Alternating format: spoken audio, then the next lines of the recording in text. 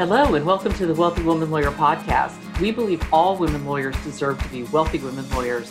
Our mission is to provide thought-provoking, powerful, and practical information to help you in creating your own sustainable, wealth-generating law firm without overwork or overwhelm, so you can live your best life.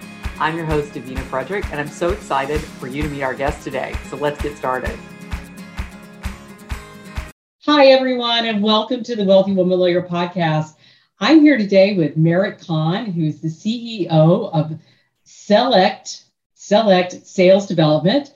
She's also an emotional intelligence expert and a certified professional speaker. She has been in sales for more than 20 years, and she teaches other professionals how to master their sales conversations. And I'm so excited to have her here today because if you are an attorney with your own law practice, well, even if you're not, even if you're working and your job is to bring in business development, if your job is to bring in clients and you're working for another firm, you need to learn how to sell. And I know attorneys, we hate the word sell. We don't want to talk about selling. We don't want to think of our conversations as selling.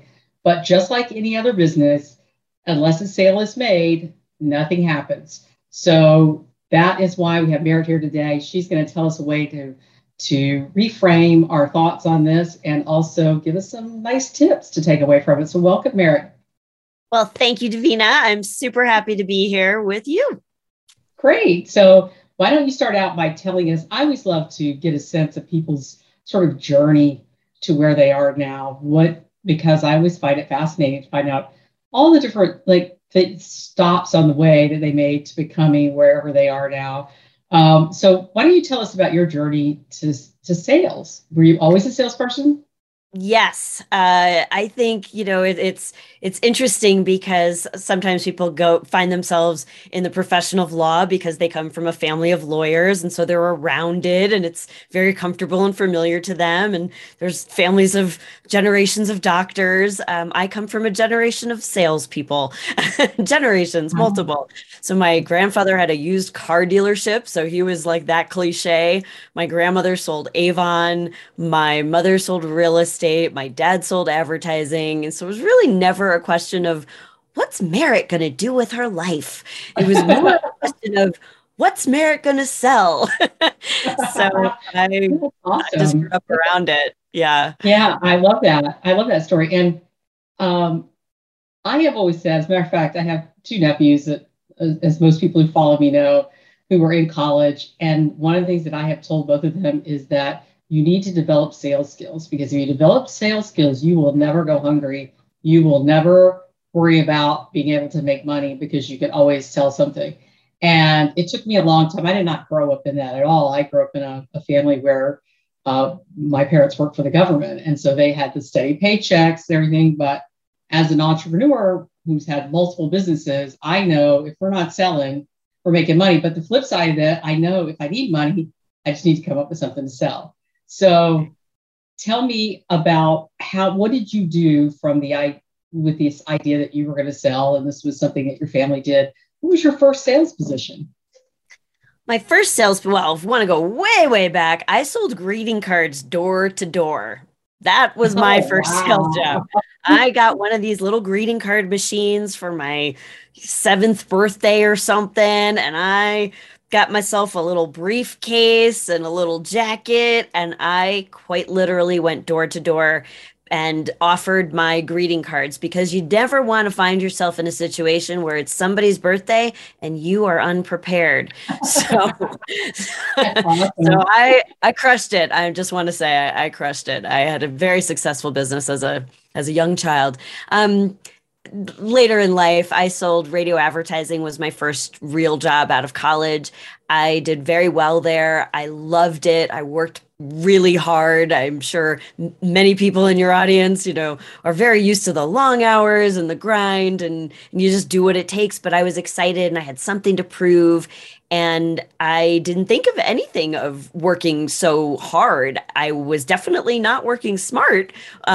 But I definitely worked hard, and I became a sales manager very early in my career, probably a little before I was actually ready, if I'm honest about it. And it was in that experience that, because I was stretched beyond what I thought my current capabilities were, I went out and I got training. And actually, if I really had done some training in preparation for that, my parents always taught me train for your next job, dress for your next job, be prepared for the opportunity when it knocks. And so that was always my philosophy.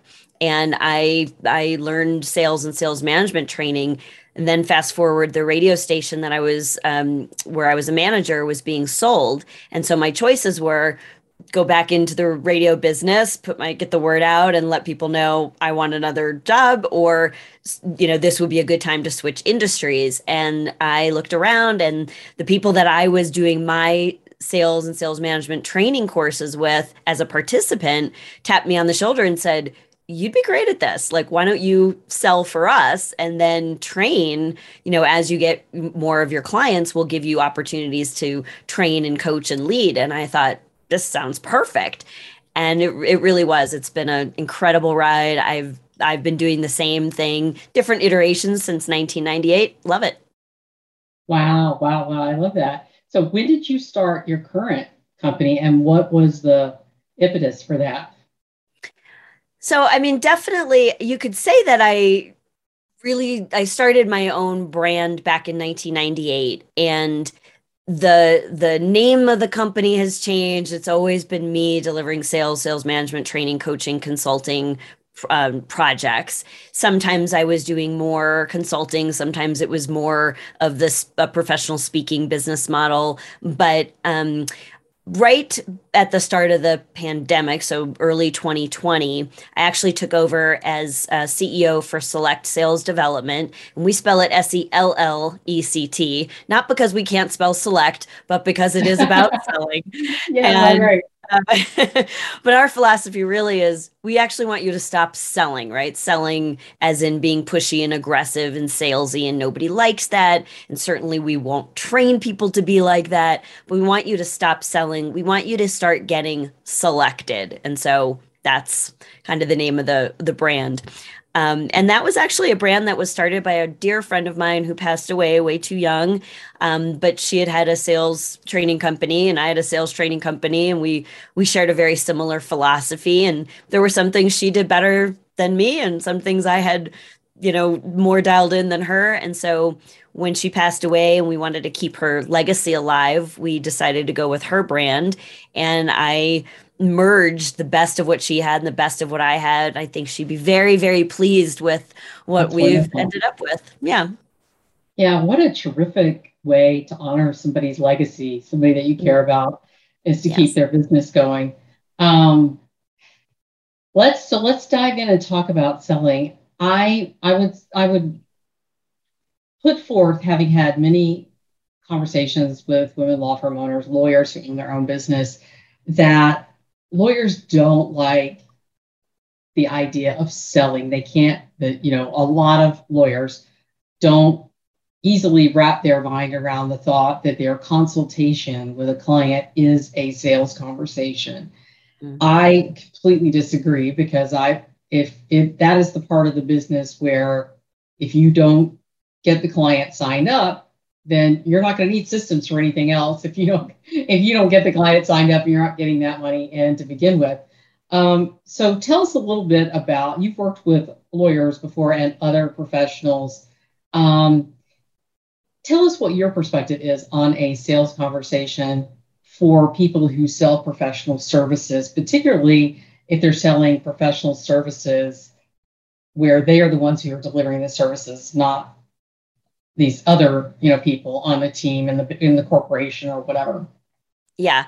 Well, first of all, I haven't met a single attorney who went to law school and put in all that work and all that study to come out the other end and then think of themselves like a salesperson.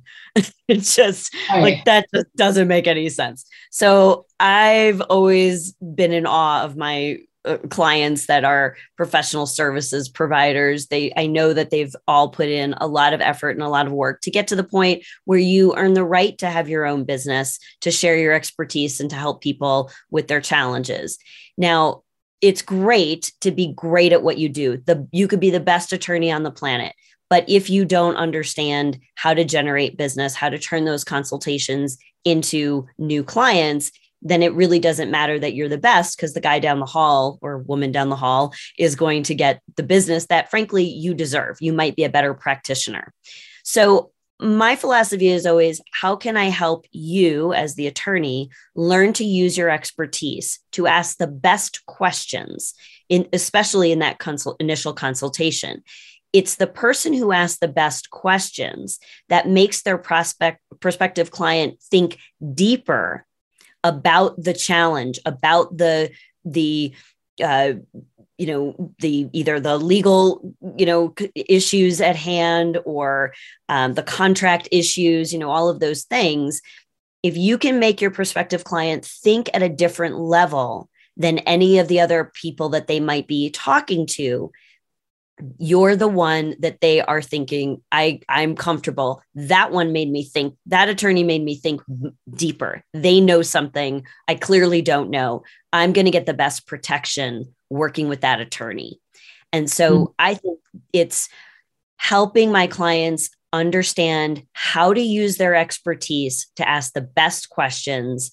That's really the secret to a good consultation. So let's dig into that a little bit deeper. One of the pitfalls, I think, that I've seen lawyers who are handling consultations have, is they step into this giving legal advice during the consultation. And coaches do this too, because, I've certainly had conversations with a lot of coaches. It's something that we know the answer, right? We went to law school and we studied hard. We know the answer. So when somebody starts asking questions, the instinct is to go in and start answering the questions. And we feel like if we don't answer their questions, they're going to go to somebody else. Tell me what your perspective is on that, and maybe some tips to help us. Because oftentimes people give free consultations. If they're giving free consultations, we don't want to get into giving free legal advice and feeling resentful and taken advantage of because somebody is scheduled an appointment with us and all they want is free legal advice, and then they're going to go try to do it themselves or hire somebody else. So how do we not fall prey to that sort of situation?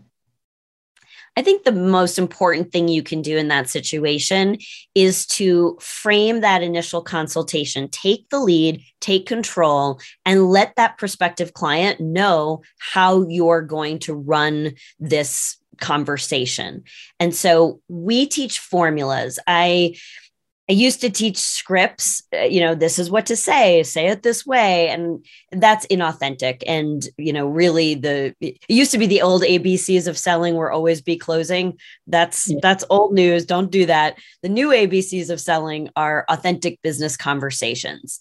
So to have an authentic business conversation, it's really easier to think in formulas. So the formula I would suggest for, in this case is, we call it PLAN, PLAN, purpose, logistics, agenda, next steps.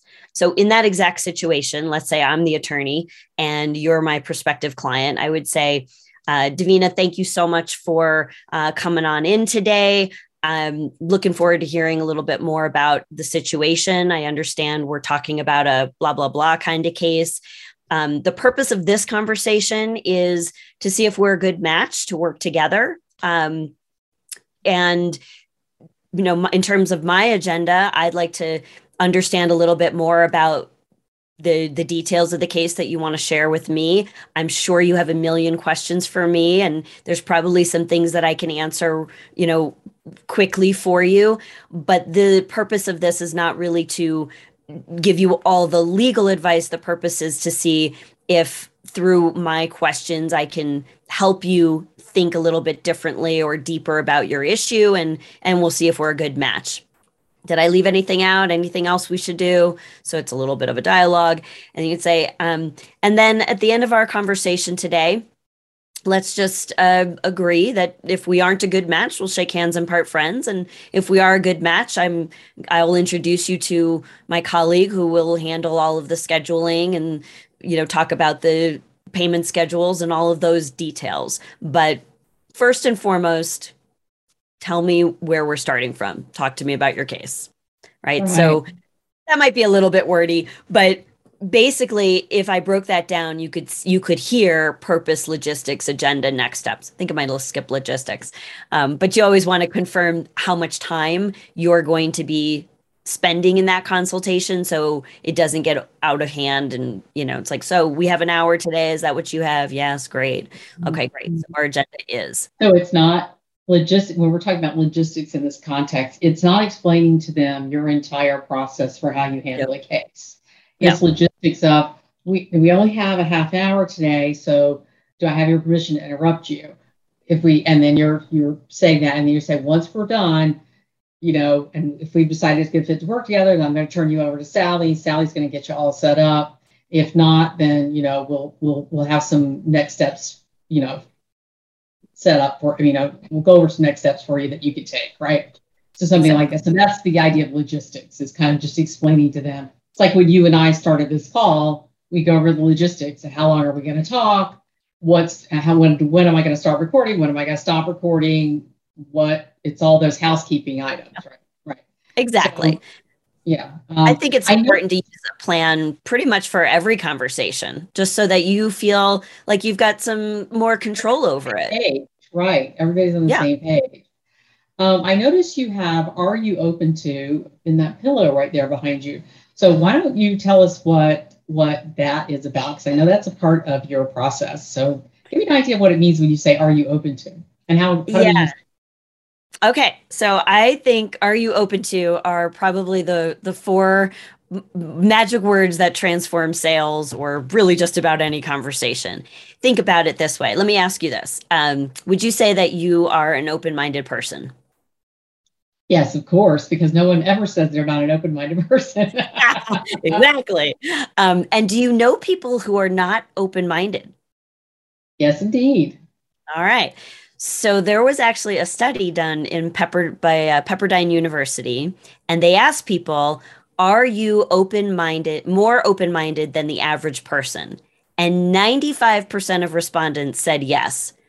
So I don't know about you. I mean, I know you're an attorney, you're a very successful businesswoman. So I know you had some good education background, but back when I was in school, 95% of us could not be better than the average. Maybe it's doing that. I don't know. And so I feel like when we tap into this idea that all of us want to be identified as somebody who is open-minded, then rather than ask somebody, are you interested in learning about our services? Are you interested in going to this movie? Are you interested in, attending this event? That is easy to say no to, because I can be uninterested in something and still be a good person. But if I ask you, are you open to considering this event? Are you open to hearing a little bit more about how we work? Are you open to trying that movie? You have to pause, because if you say you're not open to it, it becomes about your identity, as opposed to you're a little bit more removed when it's of interest or disinterest. So when I want to get somebody to be open to hearing about our offers and our solutions, our programs, the possibility that we might work together, I want to first ask them, I want to invite them into that open-minded way of being and thinking. And so I'm going to ask them, I don't know if it makes sense for us to do business together, but if you're open to it, let's just have a conversation and see where this takes us. Okay. I mean, otherwise I'm not open to it. And then I'm kind of a jerk. So no one's going to say that. And that's why I think the most important thing we can do, the first step to a closed deal, is always an open mind. You'll never get anywhere in the conversation until you open their mind to a possibility first. I love that. I also think that we are in one of the things that has changed in marketing and sales in the last decade or so is we live in a much more permission-based society. So if we want people to opt into something and get on our email list, we're asking their permission. we're giving them something and we're asking their permission to join our community or our list or whatever, everything that we do is around this idea of asking for permission. We've actually created laws around the idea that you can't just send unsolicited emails to people, right? Yep. Because they have to give their permission. And this is a big issue in the online world and in the social media world right now, is all of these companies are collecting data without, we're giving them permission, but we're not giving them permission in a way that we're really aware that we're giving them permission. So that's another thing that I think that is an advantage when you start using Are You Open To? It really does it, because you always want to feel like everybody is here because they're choosing to be here and have a conversation. And every stage of the conversation, you want people to feel that they're getting to have a choice. And the Are You Open To really makes it about, you're really acknowledging that the other person has a choice every step of the way in the conversation. So If at any time they say, I'm not really open to it, but then, that's very clear, and there's no need to continue with that then if they're not open to it, right? So, and right. That's the sort of idea that, you may be the juiciest, ripest peach in the orchard, but not everybody likes peaches. And so when you give that Are You Open To, that's great. I had a conversation recently with a woman law firm owner, and we were talking about shifting the consultations from her lawyers, from the partners and the associates from her lawyers, to a non-attorney, non-lawyer salesperson. And I encourage a lot of my clients to do this as they start getting bigger and bigger, that they really need to have somebody who is not just doing intake, but is actually signing up clients. And she was struggling to be open to that idea because she couldn't really understand how a non-attorney salesperson could sell. And one of the things she said to me I thought was very interesting is, because I was telling her there were sales formulas, because I also teach a sales formula to my clients. And she was saying, I hate being sold to. And so I don't want to sell to people because I hate being sold to. And we had to do some work around sort of reframing her emotions in her mind around that concept of being sold to. So tell me what your thoughts are on being sold to. What's the difference between being sold to and someone presenting an opportunity? Yeah, I think there's phases to the sales process. So there's qualification gates, if you will, right? In fact, I was thinking as you were talking about a client project that I worked on a number of years ago for an engineering manufacturing company that I've worked with for probably more than 15 years. And in this one project we were doing, they were participating in a very big trade show. They spent tens of thousands of dollars to be part of the show. They had a big giant equipment on their, in their trade show space. And essentially this is a company of engineers. So not known for their people skills, this group of people. And so I was doing trade show training for them, like helping them sell from the booth. It's a very different kind of very fast-paced sales process. So it's a completely different model. But what I did was I put on their uniform and I worked the trade show floor with them. And my job as a non-engineer, I'm about as far away from being an engineer as you could possibly go. And my role was to, work the edges of the trade show booth and draw people in.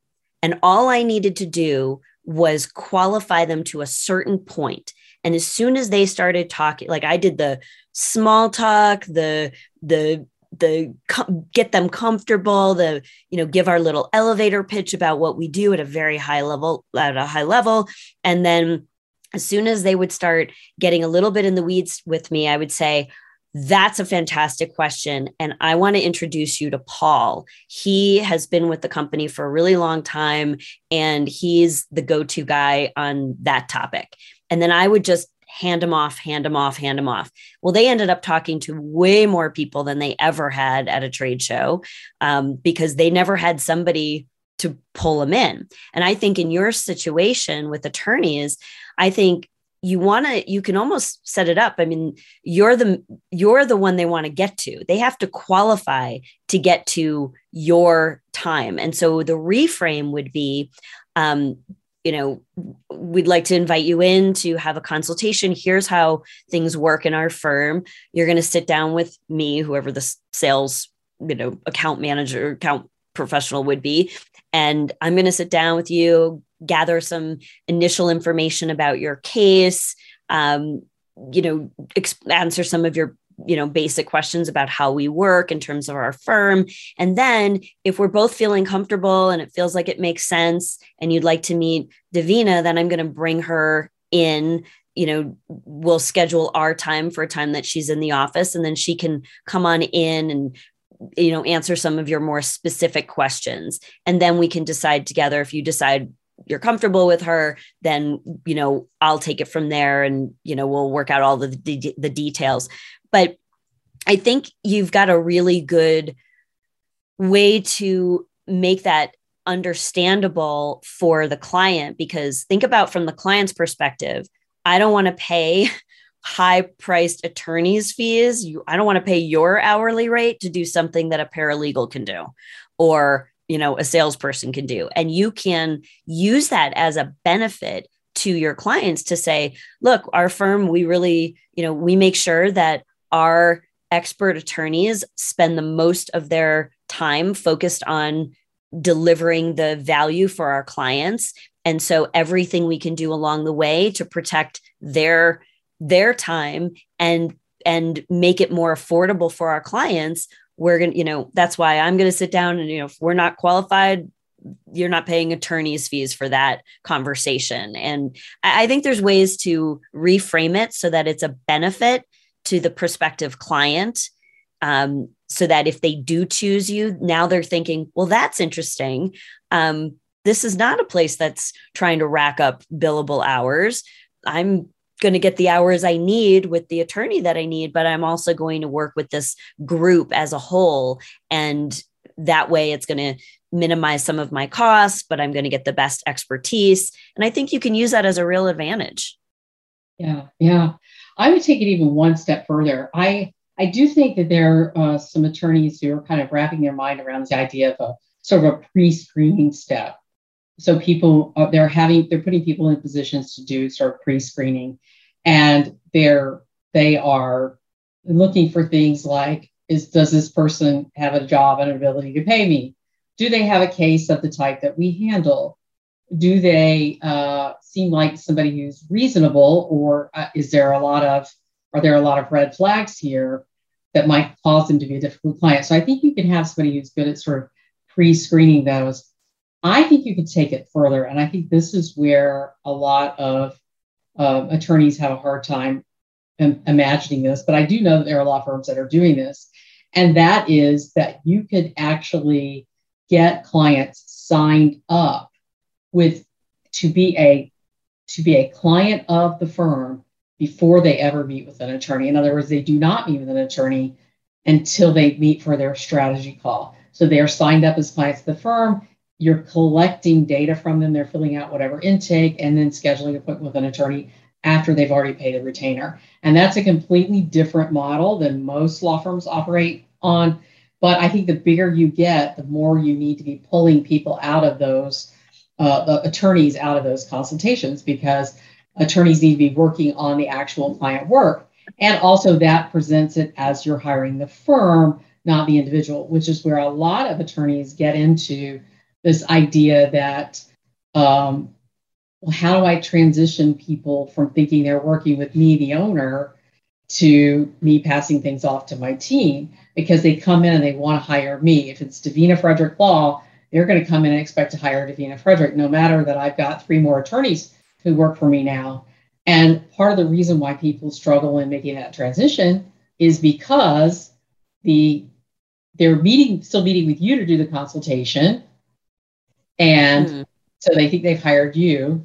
And now you're going to have trouble passing it off to your team. And there's ways that we can do language in the conversation to change that if you're still doing it. And I also have a philosophy that I don't think you should train your associates to do sales.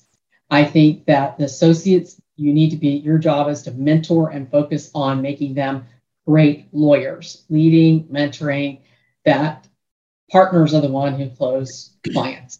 But I do think you could set up a non-attorney salesperson to actually close, particularly some low-hanging fruit.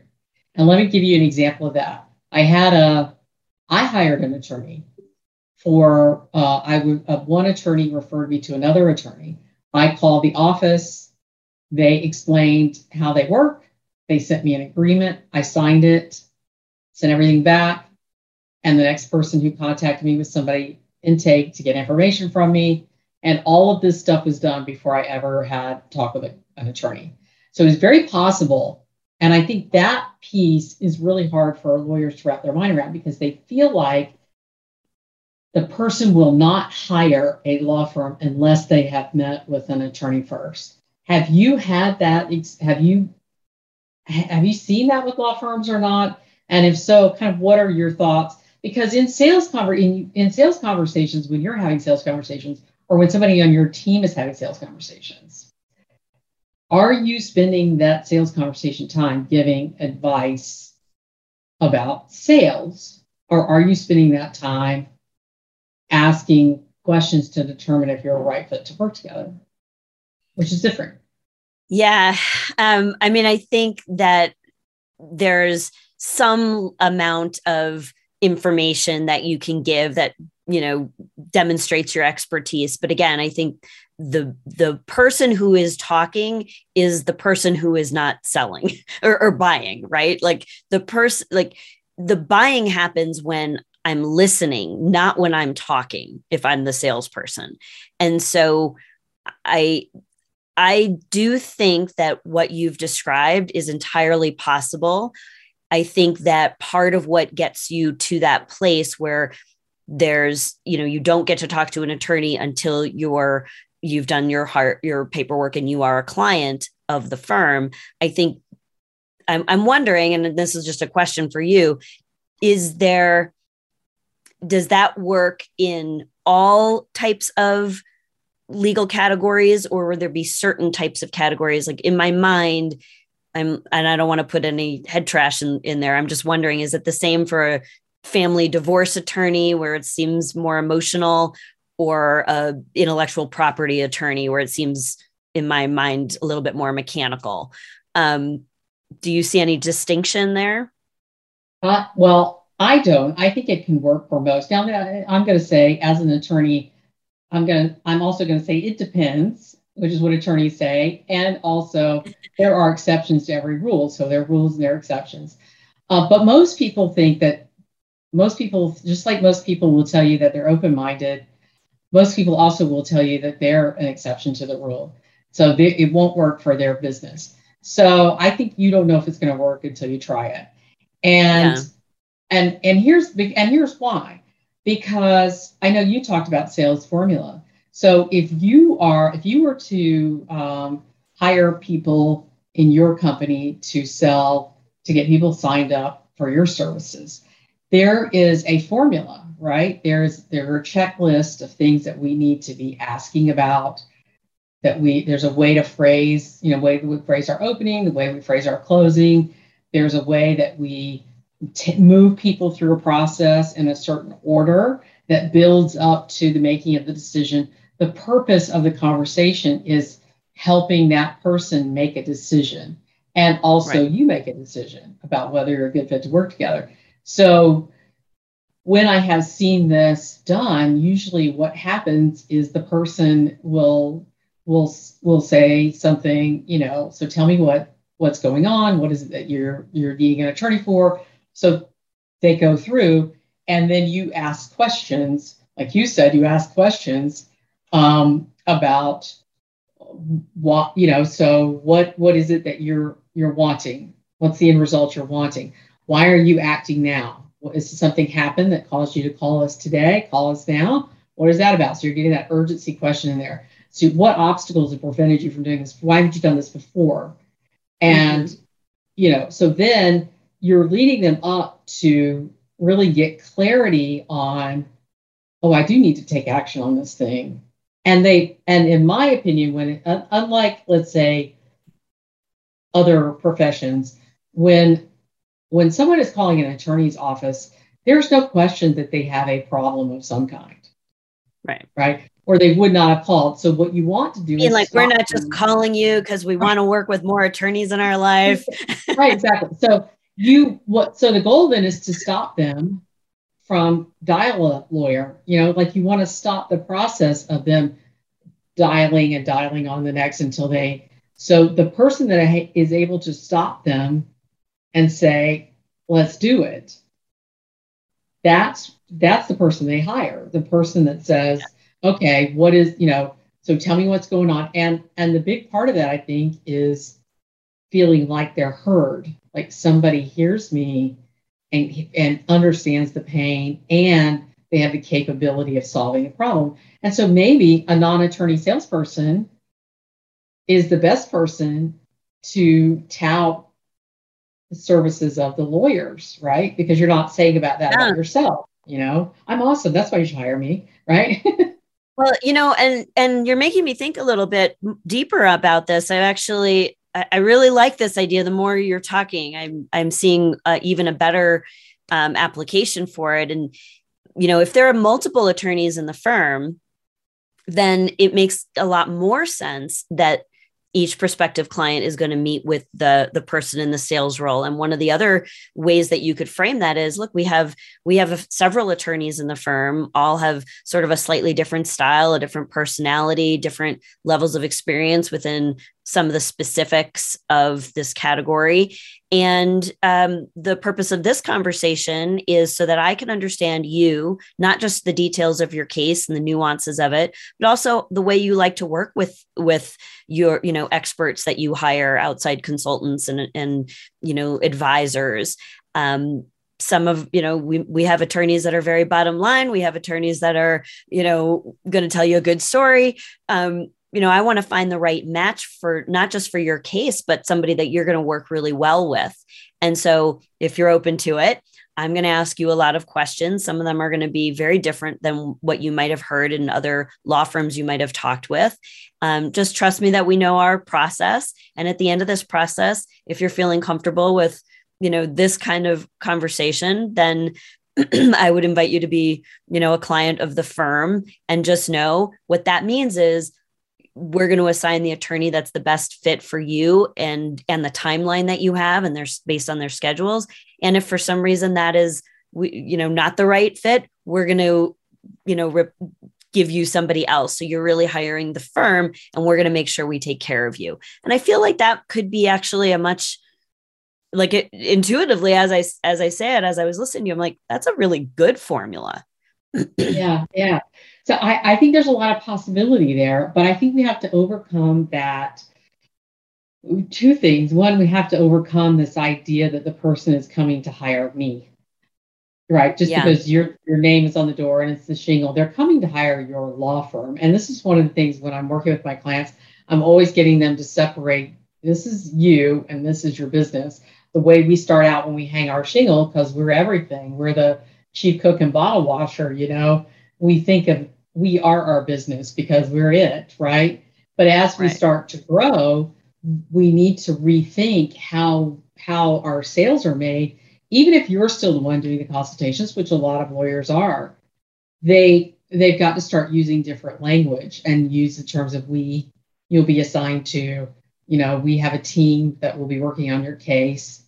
And so that we're getting out of this idea that you are hiring me as an individual. I think that's one of the most challenging things. I want to talk a little bit about, I know that you have kind of a framework with sales, because I know that when I started doing sales and then getting sales training and things, one of the things that was a lot of people think it's mindset, and there is a lot of mindset work, obviously, in sales, like moving away from this idea that if I'm selling you, I'm trying to manipulate or trick you, versus this idea of I'm just offering a solution to your problem, and you have the right to choose it or not to choose it. So that's a completely different mindset. I'm just sitting here going, here's one option, and I think it's the best option for you, or I wouldn't be offering it to you, right? But there's the mindset. But one of the things I found that really helped me a lot is also language, certain phrases and language and structure to a conversation. I think we underestimate oftentimes how important that language is, especially if you've been in sales for so long that a lot of the way you say things just is natural to you and you probably don't think about it. Just like lawyers, we underestimate how much we know after practicing for 10, 20 years. And so we're like looking at people going, you don't understand this? I don't understand what's wrong with you. You don't understand this, right?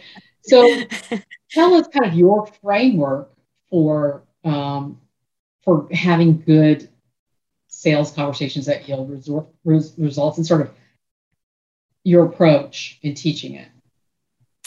Our approach we call the open for business framework, right? So being open for business is more than being available to do a transaction. Like we're open from 8 to 6. It's more than that. It's about your mindset, and it's about what you do to be in consistent motion so that you're always there when it's appropriate to do business. And I really think there's 3 pieces of this framework that make you successful, certainly in business development, but I could make the case for in anything that you want to be good at. These 3 elements are important, and they are mindset, what you think, mechanics, what you say, motion, what you do. And most of the time, people really want to start with mechanics of selling, right? The nuts and bolts. What do I say to close a deal? What do I say to start a conversation? What do I say about how I do what I do, or anything like that? And I think, and that's where we talk about the structure of the sales process. There's certain things, it would be inappropriate to be like, hi, how are you? How much money do you have? Right? There's an order to things, right? You don't just jump in with the budget question. Hi, nice to meet you. Are you the decision maker? Like, don't do that. So first you want to set some expectations. You want to qualify or disqualify them. Do they have a pain that you are an appropriate solution for? Are they willing and able to make an investment, not just of money, but also of time and effort that's appropriate for the way that you typically serve your clients? And who are they in the decision-making process? Do they use advisors? Do they have a committee? Is there somebody else? Right. So or what is their decision-making process? So there's a lot of qualifiers. We want to ask good questions about those qualifiers. And then we have the opportunity, maybe it's appropriate, maybe it's already happened, to present our solutions, present a proposal, package, a contract, and then now we're off to the races. But even then, at that point, now there's opportunities to expand the client relationship. We work together in this domain. Do you have issues in this other area of law? Do you know other people who would appreciate the way that we work, the way, how our firm works with clients, the kinds of experiences you have? So there's growing business afterwards, which you made a comment earlier, not to train associates in sales. I do think there is some level, maybe they don't need to be trained in every aspect of the sales process, but certainly questioning skills, setting expectations, asking for referrals and introductions. There are certain pieces of the puzzle I think would be valuable, especially if associates are being groomed for future partnership. Well, you have to bring in new clients to the firm to make partner. And it's going to be helpful for them to learn how to do that without always being at the mercy of outsourcing it to someone else. But I do think that when you focus on the mechanics of selling and you feel grounded in your sales language, it puts you more in motion. You're more likely to do more of those activities because you feel confident. So it's naturally helping in that piece of the puzzle. And the more you do, the more confidence you have, the more you learn, the more you begin to trust yourself. And that shifts your mindset. So if you had any negative thoughts or ideas or beliefs about what was possible, you can naturally shift that and increase the opportunities just because you've worked on the language and you're feeling more confident.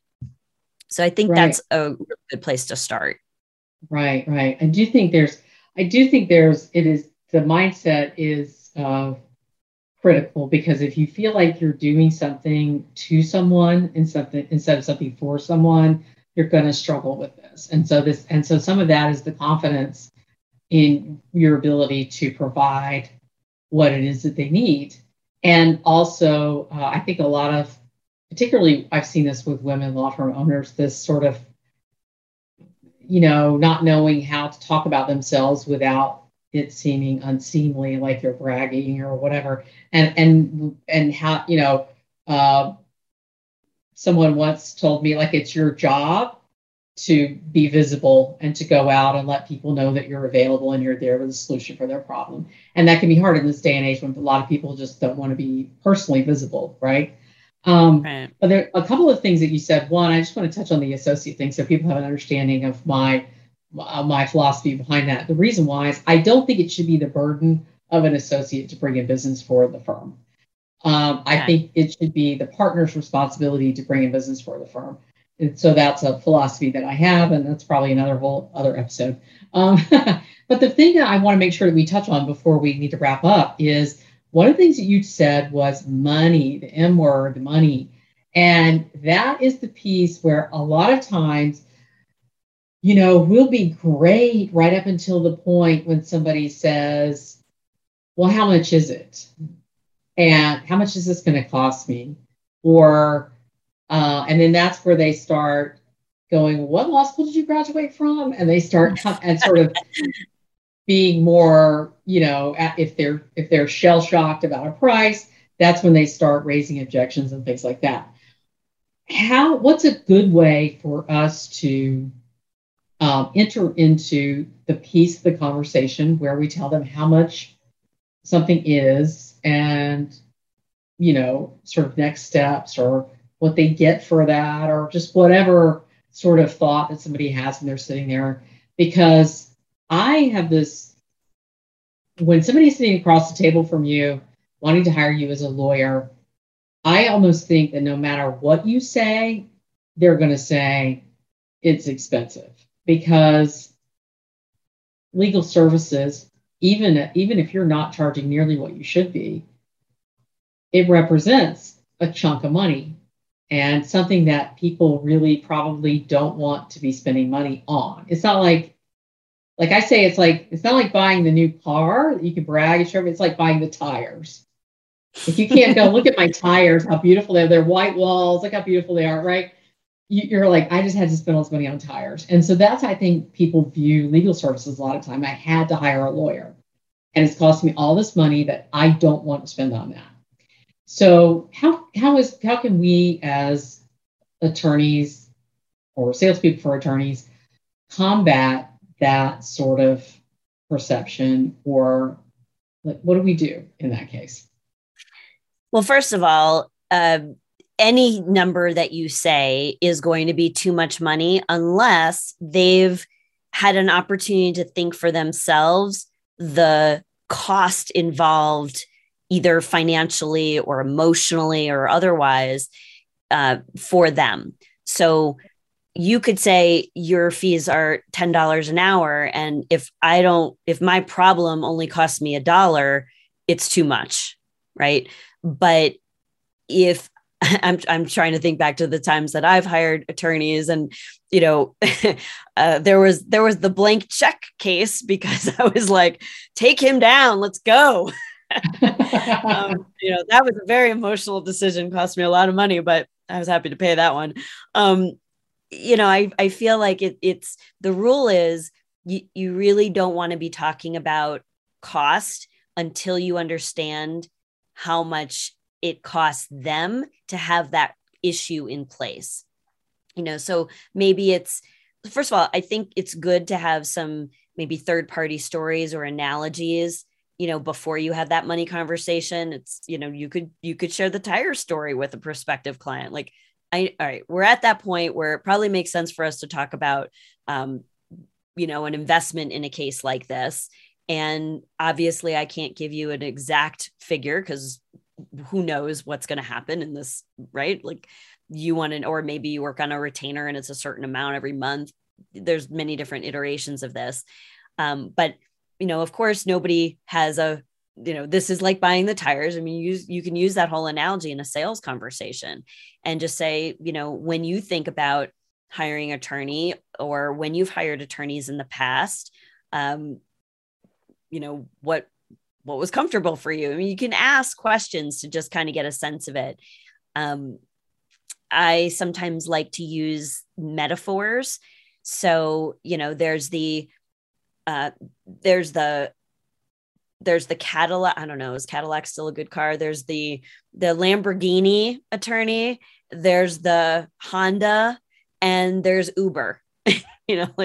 Which category would you really, do you imagine you would be in? And some people are gonna be like, no, if I don't have a Lamborghini level attorney, then I don't want to play, right? Like they're about prestige and ego, and they want, it would be, they might not hire you if you're too inexpensive. You think you're doing something to help someone by keeping your rates lower, but they feel like they're getting more value when they are paying a higher rate. So who knows? That's part of the qualification process and understanding. I like to ask people questions about when you've hired outside consultants in the past, what were some of the things that you look for in that relationship? And then I listen, because now I'm learning what's more important to them. In addition to, the cost, I'm certainly not going to, I know my pricing. I'm not going to gouge somebody just because they said Lamborghini if I'm a Honda, right? I want to understand where they're coming from. So I think, it's always going to be more expensive unless they connect it with something that's personally important to them. Right. So in the conversation with them, sort of planting those seeds throughout the conversation of the urgency, the value to them, because let's use the example of a divorce. The divorce is somebody who's, how long have you been married? Well, how long have the troubles been going on? Well, what's causing you to take action now? Why is that important to you? Well, what is it that you want out of this? Well, I want to make sure that I have my kids, that he doesn't take my kids from me or something of that nature, right? Right. I want him to take the house from me or whatever. So you get some sense. So then you are establishing for them and you're letting them say the thing that it is why this is important for them. Is it, so you're sort of drawing the picture of, is it worth it, right? To make this, because they have to see that investment, in it. I know I've had the reverse conversation with clients before. Back when I was running my practice, I had a divorce case, and somebody was, he was really he really wanted, he was hurt and he wanted everything. And I talked with him and I said, listen, we can go after this, but she's offering the house. We can go after a retirement account, but by the time you pay me to take this through trial, you're better off just stop where you are and take what you got, right? So sometimes you could paint a picture for somebody in terms of investment about what it is that they're wanting and what the comparable investment to that. One of the things that a mentor told me once is after you say the price, after you say the fee or your structure of the fee or however it is you want to do it, whether that's a flat fee or we're taking a retainer billing against it, is just to shut your mouth and sit, because you've had plenty of time to process what things cost. And you have these conversations all day, every day. But to the person sitting in front of you, if they've never hired an attorney before, or they haven't hired an attorney for something so complex or costly, maybe it's something less expensive they've hired an attorney for, they need a moment to process it and just absorb it, right? Because sometimes it's just the shock of, just of a thing, period, right? We know that if we go to buy insurance and then the insurance agent quotes your rate and then you're like, you got to absorb the shock of that, right? And we need to process it then and make, look at everything, right? So I think that is great advice. I'm sure you probably heard the same thing and said the same thing to people. Like, don't get in and start unraveling everything. Yeah. Well, I mean, first of all, if you immediately, what I've seen people do is they immediately, this is the price, but we can negotiate, or but we can get creative, or but we can sharpen our pencil. Well, basically, what you just told them is you can't trust that what I initially say, because then I'm gonna modify it. And also, I just tried to gouge you, and then I like felt a little bad. So then, Right. like, whatever trust you've built up just gone in that moment. So I like that advice, say the fee. And if you are comfortable in it, and you bring that level of value, there's no reason you should feel like backpedaling or negotiating. It's, be confident in your fee. Is I remember when I raised my fees the first time ever in my career. I can remember back in the day, and I literally had to say into my mirror, like, all the cliche things, like, you are worth every penny you charge and more. And I regularly tell my clients, like, as long as the value you get exceeds the investment you make, we should keep working together. And the moment that dynamic changes, we should not be working together anymore. It's as simple as that. So I'm very comfortable in my rates, and I'm very comfortable in my clients feeling comfortable with my rates, because I know they're going to, if they're not getting the value, we're not working together anymore. Right. So that's how I operate. But I do think, say your fee, be quiet. I like the idea of let it land. But here's the one thing I would add to that. Sometimes what the prospective clients go to is going to be, oh, I need to think it over. I need to sleep on it.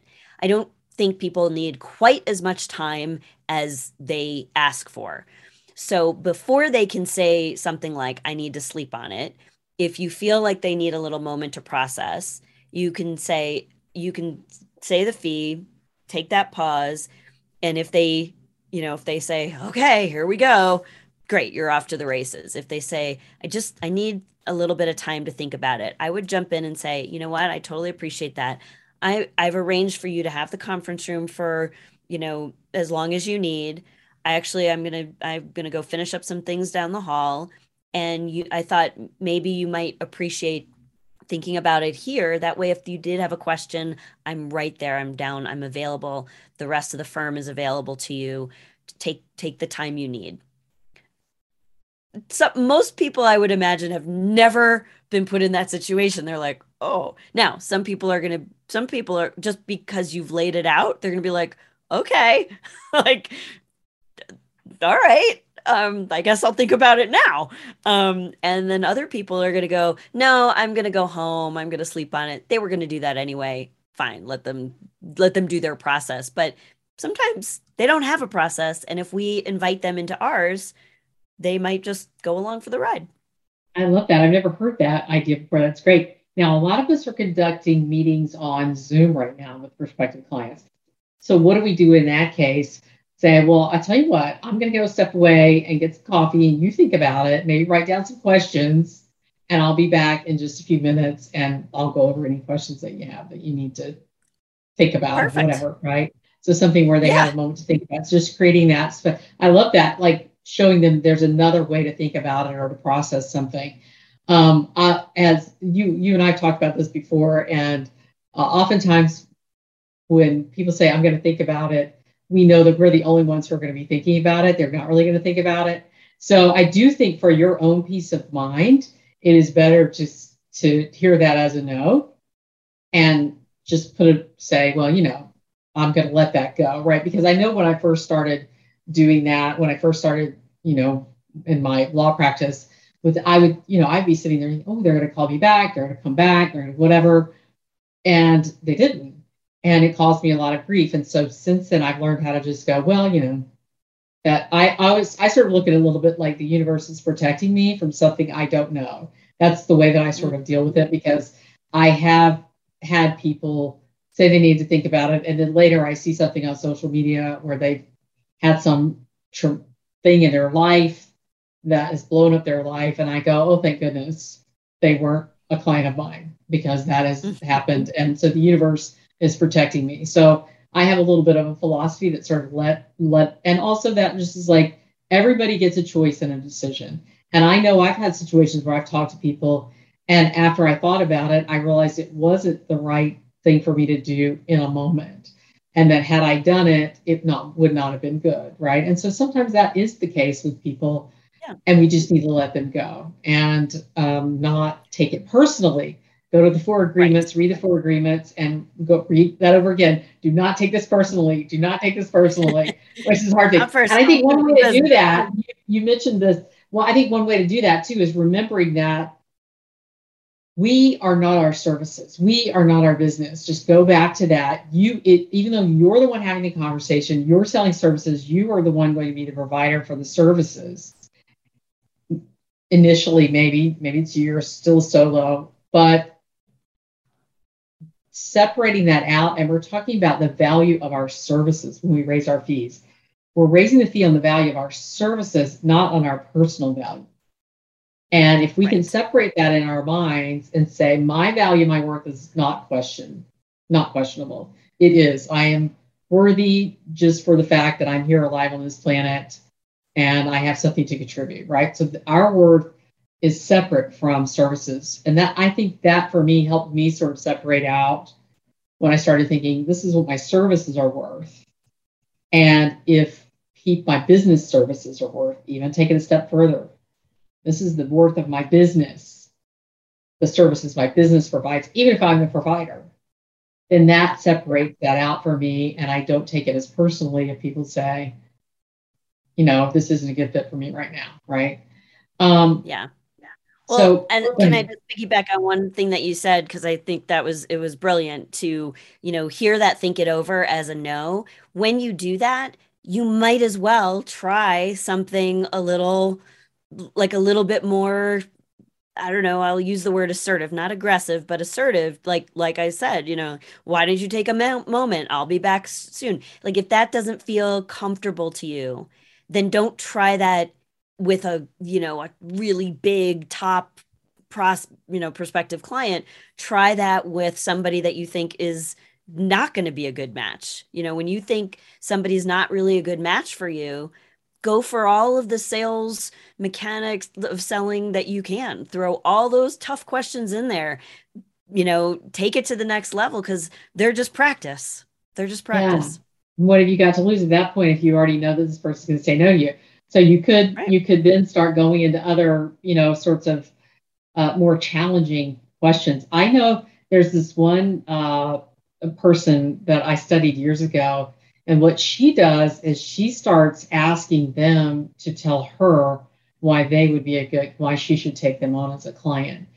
And I thought that's a brilliant sort of move, because then you're flipping that with people, and it causes them to think about that this is really, because really what you're wanting is a relationship here. If you're wanting a transactional sort of business, but I think, as I just did a podcast episode on this, in fact, about if you want long-term relationships where people are referring you or coming back to you, then you really need to focus on the actual relationship.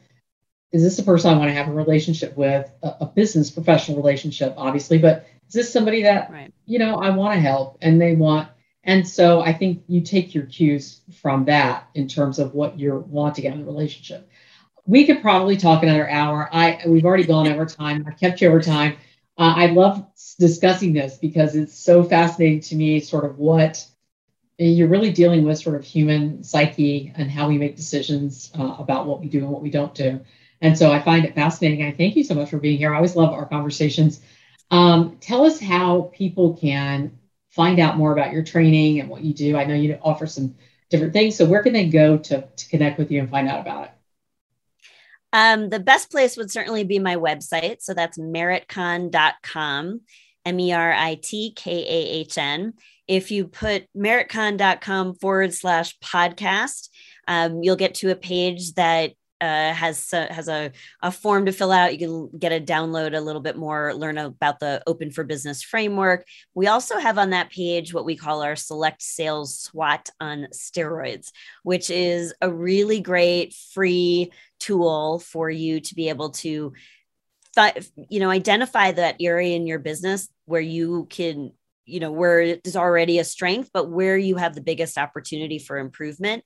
And we don't do a boilerplate, quick answer. We do a very thoughtful, 100% customized feedback on that. So we'll do a short little video saying, here's what we learned about your report. And if you're open to talking with us after that, great. But you'll always find a Let's Talk button on the page. So book time on my schedule if I could be of any help. Excellent. Thank you so much, Mary, for being here. I really enjoyed our conversation as usual, and I'll be talking to you soon. Thanks. We hope you've enjoyed today's episode of the Wealthy Woman Lawyer podcast. If you have, we invite you to leave us a review on your preferred podcast platform. The more 5-star reviews we have, the more women law firm owners will be able to positively impact. Your thoughts and opinions are so important to us.